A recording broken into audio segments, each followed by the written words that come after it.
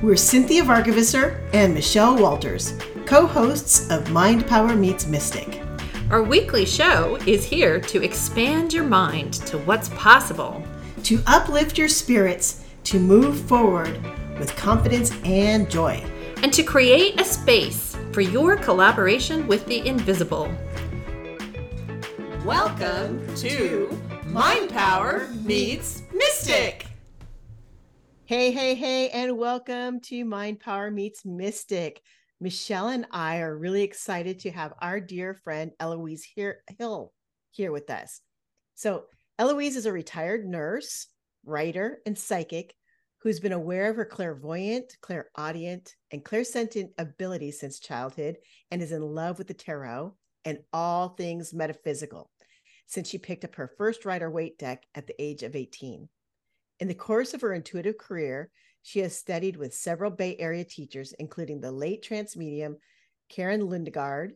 In addition to giving psychic and medical intuitive readings, she teaches classes on a variety of subjects, including the Thoth Tarot? Thoth Tarot.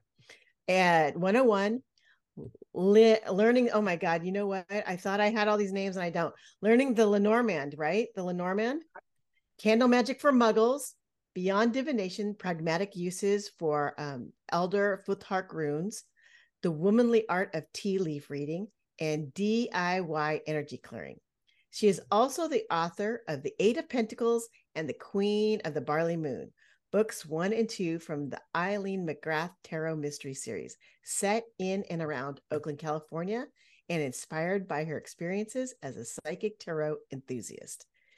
So thank you so very much, Eloise. Super excited to talk to you about a bunch of stuff. Thank you for having me, both you and Michelle. I'm excited to be here with you two curious ladies. Well, I'm excited to have you on our show today. We have not had many other authors. I think we've had a couple, but not too many. And I was curious to hear a little bit more about your books. I haven't had the chance to read your books yet. But maybe you could share a little bit with our listeners. Cynthia refers to your books as cozies, and I don't actually know that term. So okay. Tell us about your books. I authored 2 books, which Cynthia just mentioned, and really they just came out of a desire to express, to kind of put out there in a public forum what it feels like to me to live my life as an intuitive. And so I also attended a significant number of writers' classes to prepare myself for that. And the books are basically, they're called paranormal cozies because that's the genre that they typically fit into. They are not as cozy as some cozies. Okay, there is some drama. There is a hint of romance, but they are definitively paranormal, and they're paranormal as I experience the paranormal. Okay, so they're written primarily for entertainment, but I really just needed to kind of get what it feels like to be me out there. So that basically was it. Interesting. Are they more of a mystery or more of a... Oh, they're definitively mystery. Yeah. Definitively mysteries. Okay. Yeah, absolutely. I like to say that they are mysteries similar to Nancy Drew, but she kicks Nancy Drew's ass. Ah! So, there's that. She's intuitive. Well, not only that, but it's the way that you're led from clue to clue. It's a really sweet way of getting to know the characters, and the story is really well written, and you root for her like you did as a girl for Nancy Drew. I am not joking. I was transported back and like, yeah, that's this is my adult version of Nancy. I love that. Well, intuition is really significant, a really significant factor for real life detectives. And my character gets pulled into being an amateur detective in the first book as a result of the death of a client of hers. And then by the second book, she's actually beginning to work with a private detective. And so the intuition theme just fit perfectly in there. That just fell into place, because most detectives depend on that as a medium in combination with their logic to help them solve crimes. So it was a good fit. What kind of did you do research for your book? Did you talk to detectives or go sketch? I did. I actually I actually did what felt like a significant amount of research in different areas. I did speak to one Oakland police detective at some length. One of my books is set in the Oakland Rose Garden, which is very close to where I used to live. And so I actually spoke to the Rosarian there because that's a theme. Yeah. So I did a lot of research on Lake Merritt because the first book is set in Lake Merritt. So I did a lot of research around all the history behind that. So the interesting thing, and you might agree with me on this, Michelle, the interesting thing about writing a book is that statistically, most people end up using about 10% of their research. So a lot of writing is research. So I did quite a bit of it. That took up considerably more time than I had anticipated it was going to. Well, I have a book. My book is called An Alignment of Spirit, Finding Work You Love. And I think I had been doing the research for it for, I don't know, 10 or 20 years, maybe more. Yeah, your lifetime, right? Yeah, kind of you're kind of living that, right? So yeah. Collecting the books, collecting the evidence, and also I guess collecting my own life stories that were all woven within my book. My book's very different. It's more of a self-help book, as opposed to a fictional narrative. But right. I loved writing my book. It did take an extreme amount of focus to get it done. But I think maybe, at least for some of us authors, there's like a book in you that has to come out. And a lot of my experience really felt like, yeah, there was all the work I did at the conscious level. Somebody asked me if my book was channeled. No, I don't think my book was channeled. I wouldn't say that. But it just kind of fused together in a way. What was your book? Did it come naturally out of you, or was it something that needed more coaxing? Or it didn't take much coaxing because well, my protagonist is a disabled nurse. Okay, mildly disabled, but a disabled nurse. So I had that whole nursing piece, and I had the whole intuitive piece. So the only thing that felt like maybe a little bit of work was actually learning how to write. Remembering how to write again, right? And write in a way that would be that would make the book easily accessible to anybody who read it, and they wouldn't be going, oh wow, she should have used that instead of which, or that kind of thing. So it was really more the grammar aspect, syntax of it, that was the only thing that required any work. When I sat down to write, it would just, I do believe in channeling, and it just pushed straight on through me. So yep, very, very. And there comes a part in the process, and this, I don't know if this would have been true for you or not, given the type of book you wrote, but there comes a part in the process, and I've heard other writers, especially mystery writers, speak of this, but I think all fictional writers, where the characters begin to become so real to you that they actually begin to speak to you. So it's like they take over and guide the rest of the story. You might give it birth, but then, at some point they mature and take over, and off they go. So that part was not the difficult part by any means. What was it? That sounds beautiful. Like, that didn't happen to me because my book doesn't have characters like that. My book has characters of like me and the stories of people that I told, but not new creations. Like, right. I have no idea how that happens. It just does. There's just a point where it's a product of your imagination that becomes so strong that it takes on an energy all of its own somewhere in the universe, and begins letting you know what it does want and what it doesn't want, and what matches with it and what aligns with it and what doesn't. It's really quite It's quite trippy. But I would imagine that's probably true for anybody who writes fiction at a certain point. You're still the driver, but there's a lot of conversations going on in the back seat, if you will. So well, it makes sense to me that, and some of our listeners might think this is a little over the top, but I think it'll make sense to you ladies.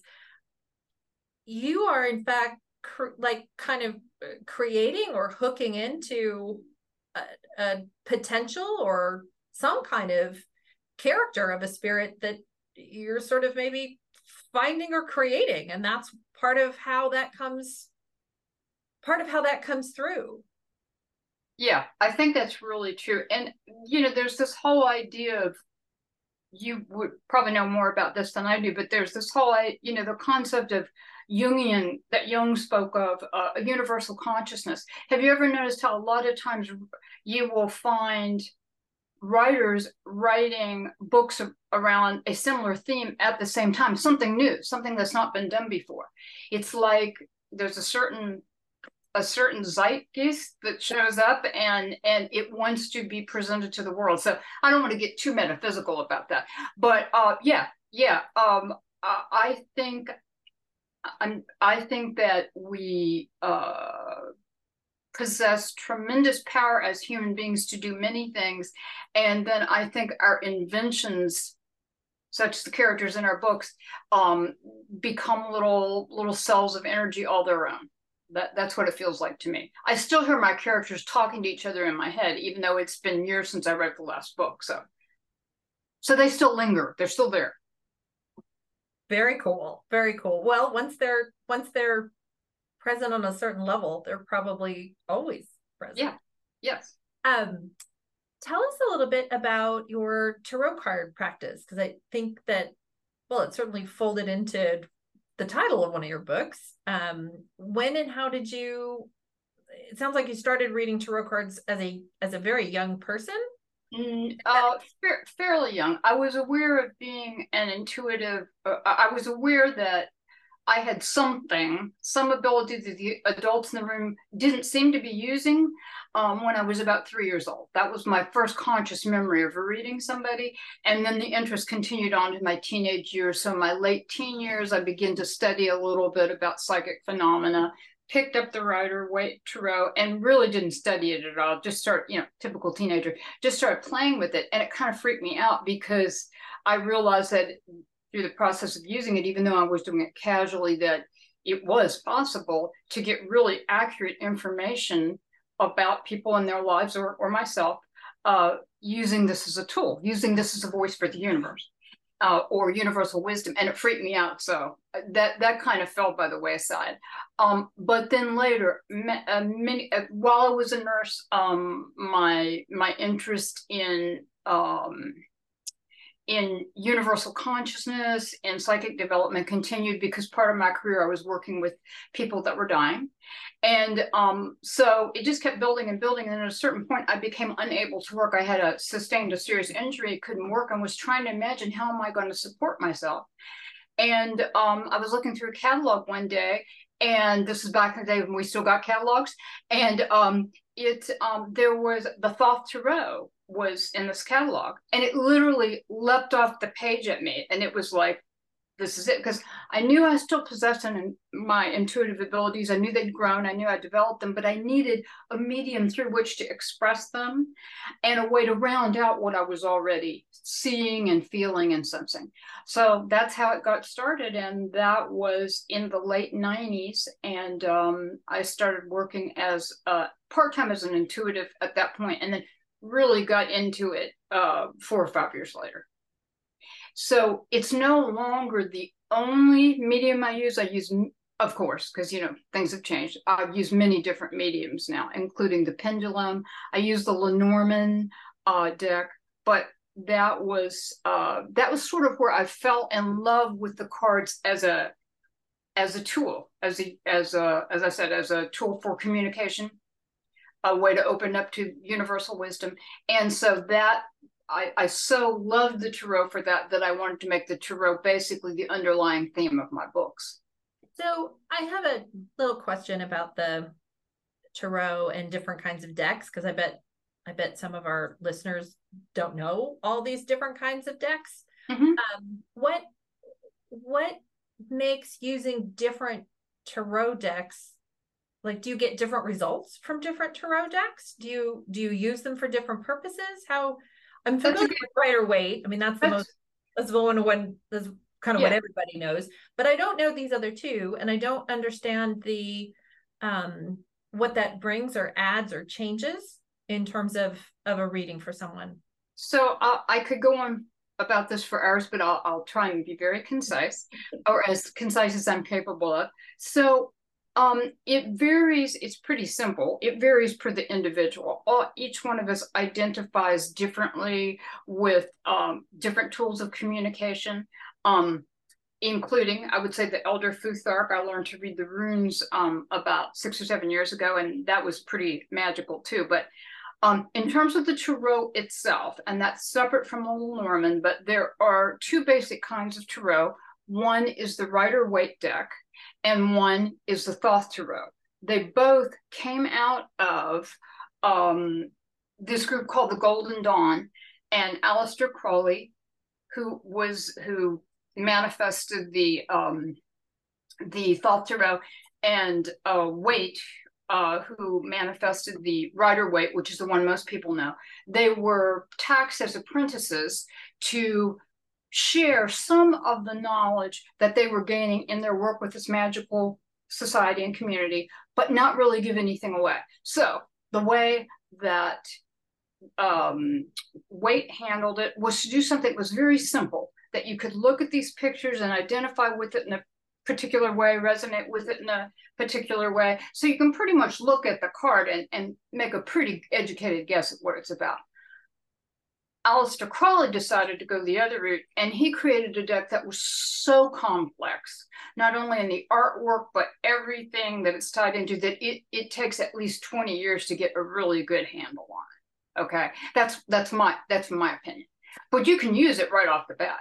So consequently, human beings being who they are, that the Rider-Waite became the more popular of the two. So in my practice, I use this. So this is just my individual approach.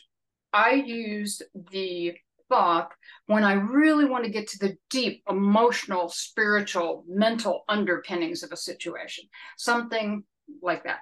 I use the Lenormand, which was invented by a woman in France around the time that Napoleon was doing his thing. And she was considered to be a magician and a psychic and various things. I use hers for pragmatic stuff, because hers are also very simple, and maybe not quite as simple as the Rider-Waite, but simple and to the point. So it just depends. And then sometimes I use the Elder Futhark runes, because I have people that come to me and they have a relationship with the runes and they feel more comfortable with that. So, and they are also very pragmatic. Okay. So yeah. And I will add, finally, the other tool that I principally use is the sorry, I'm losing my train of thought here. I'll use a pendulum, because it's really good for very definitive yes, no questions and answers.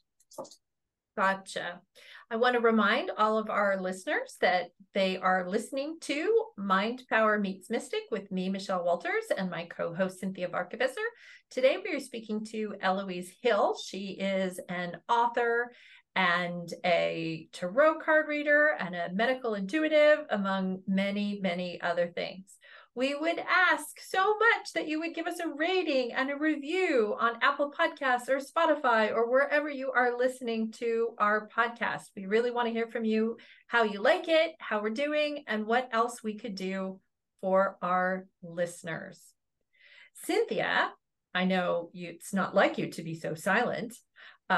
What would you like to ask Eloise? Well, thank you for noticing that I was doing my best not to interrupt the two authors. But let's do one last thing before we hop into it, because I know that you did this. We're going to do a circle back. As someone who wants to write a book, one piece of advice for them, because I have been wanting to write a book for decades. So if you could each give one little tidbit, I would gladly accept it. Michelle, you want to go first? Make an outline, force yourself to do it, and just sit down and fill it in. That's my 2 cents if you're going to write a nonfiction, Thank you. book. Thank you. I would say I don't disagree with that. I'm not much of an outline person, actually, but I definitely agree that there has to be some form of getting in contact with your muse every single day. It makes it a lot simpler. As I said, I've taken many writers' classes, and I cannot remember who said this, and I'm paraphrasing it badly, but it was the best advice I ever got, and it was set aside 1 hour a day at the same time every day, so your muse will know when and where to find you. Love it. Thank you both. Thank you both. All right, now we're going to jump fast forward. And what I'd love to talk about now is medical intuition. So medical intuition is fascinating to me because when I do my readings, I do not go into that area. What I do is I say, I can tell you whether it's an energetic, emotional, or physical thing. And that's as far as I go. If it's energetic or emotional, I can go ahead and explore. But the actual medical intuition, it's something that I don't broach. And I really admire those who do. So I'd love to hear about, especially as a retired nurse, how you decided to go into medical intuition. Because, I had asked you just before, like, how did that happen for you? Was it during work, or, how did that work for you? So it actually happened to me on the job. I was well aware of the fact, as I said, that, I had intuitive abilities and sensitivities, and I'd done some level of study at that point. But what really began to stand out for me was that if I begin to connect emotionally with a patient for any length of time, I would actually begin to manifest the symptoms of their illness. Ooh. And at first I thought I was losing my mind. I thought, because I have had some chronic health issues of my own, and I thought, oh my God, I'm such a hypochondriac, right? So luckily, right around the time that was really beginning to show up, and with a level of frequency in which it could not be ignored. I tried to ignore it for a while, but that didn't work. I was studying with Karen Lundegaard, who was, I mentioned to you earlier, who was the late Karen Lundegaard, who lived in Berkeley. And I spoke to her about it. And she said, oh, she goes, that's the empath in you. And that just shows that, you're really opening to that ability. And she goes, what you will need to learn to do is to learn how to shield, and to learn how to notice if somebody else's energy has made its way into your energy field and then into your body, and learn how to release, because those are, otherwise you will begin to get sick. And so that was how it started. And it was a bit of a bumpy start. But when I'm doing it for a client, obviously it's in a controlled setting. So I have already done my meditations prior to do the reading. I've already set up an energy field that is shielded. And if I begin, one of the ways that I do experience it is to feel an echo of what they're experiencing. So once that happens, I know that they've gotten in, or that their energy has gotten in. I've allowed too much in, and then I'll back off even more. So, but that was how it started. How do people approach you with their medical challenges? Do they come in knowing, or do they kind of beat around the bush, or do they start with the emotional stuff and then go into the physical? Good question. It shows up several different ways. Sometimes people do come to me because they've been referred by other clients and they know that I specifically do this kind of work. Sometimes they have questions about a loved one. and they're looking to know an outcome of a health diagnosis. And then, or some more, let's just say, fleshing out information around that. And in some cases, many cases, they come to me and they don't realize that that whatever dis-ease, meaning lack of ease, that is happening for them on an emotional, spiritual, or mental level, and has already begun to make its way onto the physical, is happening. They may not realize it. So I will see it in their energy fields, and I will sense it in their energy fields. And I can break that down for you if you want me to, how it shows up for me. I'm sure it's different for all intuitives. Some people have a very disciplined approach to it, like Carolyn Mace. She has an amazing, phenomenal approach to it. Mine's a bit more just whatever shows up, shows up. But basically, if someone, I can see in their energy field, there'll be a change in the shading of the energy field, lightness or darkness, and particular parts of it. Or there'll be a thinning in the energy field. And I'll give one example. If someone has been sexually abused, it always shows up the same way for every client, even if they have not come to me to discuss that with me. It always shows up the same way, and it is an extreme thinning of the energy field, where it's almost like you could put your finger through a cobweb. It's got that, and that very open, vulnerable feel to it. Okay. Mm-hmm. Always consistent. I'm not sure that's true for all medical intuitives. I think we all are guided by in such a way that we have our own unique way of seeing those patterns.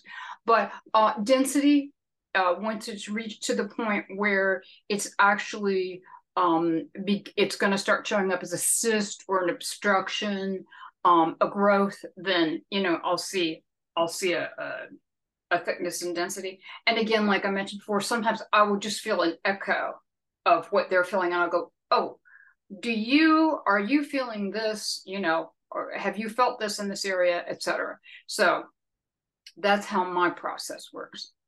Gotcha. Well, I totally believe that, and I agree with you, which is we are all so different and so unique that we create our own form of process so that it's most comfortable for us and that we can get it as quickly as possible. Right? Yes. For those who are worried about their health, when they come see me, they usually come see me before they go to the doctor because they're afraid, or they've gone to the doctor and the doctor says it's time to take some tests. Right. What is your recommendation about having it coexist? We had someone here, by the way, her name was Bridget Salmaji, and she's a Reiki master, and she used Western medicine and her Reiki to get through her cancer. So I would love to hear your process as you guide people through their traumas. Okay. Well, my guides have a pretty I say my guides because I was trained by a medium. I also function as a medium. So I'm a channel for information. And anyone can, by the way, do that. And I believe that anyone can heal themselves. Okay. Now I realize that's a bold statement, and I'm not making any judgments about it because I've been far from perfect at it myself, but that is my belief. And my guides always, the information they always start from is to develop your own inner healer as much as you can. Okay. Western medicine is very effective in terms of it's terrific in terms of its diagnostics it does. It can point you in the right direction. It's terrific in terms of if you're in a serious accident, you go to a great surgeon, he puts your body back together. There are really good things about it. In my opinion, generally, for very serious conditions, the approach in Western medicine is burn it, poison it, rip it out, right? So in general, my guides, and then I would never say don't seek out that information, because I'm a big believer in, if you think something is going to heal you, it is far more likely to heal you, because the ability to heal is coming from inside of you. Everything that you do external to that helps support, hopefully, helps support you to discover your own inner healer. But I say get in contact with your inner healer and develop that to the best of your ability. And wonderful. So if you, just like you said, if you're going to pursue Western medicine for treatment, definitely consider the idea of bringing some other alternative forms of medicine on board that do what we refer to as energy work, right? Such as acupuncture, such as like your Reiki practitioner, because that's only going to help you allow your inner healer to show up, as opposed to giving your body away to somebody and say, heal this, or giving your body away to a given process and say, do this for me.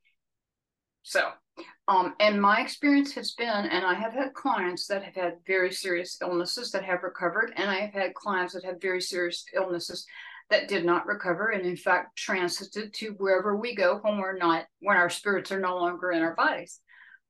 And my general opinion about this, just from what I've said, people who are willing to take on several methodologies to heal themselves that don't limit themselves just to Western medicine, my personal view is that they have a much longer survival rate. Right. Agreed. So, so I guess that's my very long-winded way of saying, get to know your inner healer, and even better, don't wait until you're seriously ill to get to know your inner healer. Get to know it today. Right. Begin to make contact with it today. Begin to develop it today. Great. Thank you so much for all that information. What do you have coming up, Eloise? Well, on that very subject, one of my favorite classes is my DIY energy healing class. And the reason that I like it so much is for what I just outlined. We're constantly having energy exchanges with our environment, with other people, taking on their energy, releasing our energy out into the world. And one of the major causes of dis-ease, again, is energy getting stuck in your body, because you're not dealing with something that needs to be dealt with emotionally, or you are carrying somebody else's energy that you got no business carrying, any number of things. Or it's time. It's just plain time for you to grow as an individual and open to all that there is, all that's going on for you, become more aware. So this class helps you do that. It's a 90-minute class, and we do end up using the pendulum. That's the only tool involved. And it's an explanation of why being aware of what's going on inside of your psyche, your heart, your brain, and your body is important, and how daily or regular self-clearing can help you stay healthy and whole and aware and functioning at your best. Sounds great. Thank you so much for being our guest today. Eloise Hill has been our guest today on Mind Power Meets Mystic. We've had a great conversation. I think our listeners are going to be very interested in your upcoming class, Eloise, as well as your books and these great things that you had to share with us today. Thank you so much for coming to our podcast, Mind Power Meets Mystic, and joining us this today. Thank you both. Thank you. Bye-bye. Bye-bye. You've been listening to Mind Power Meets Mystic.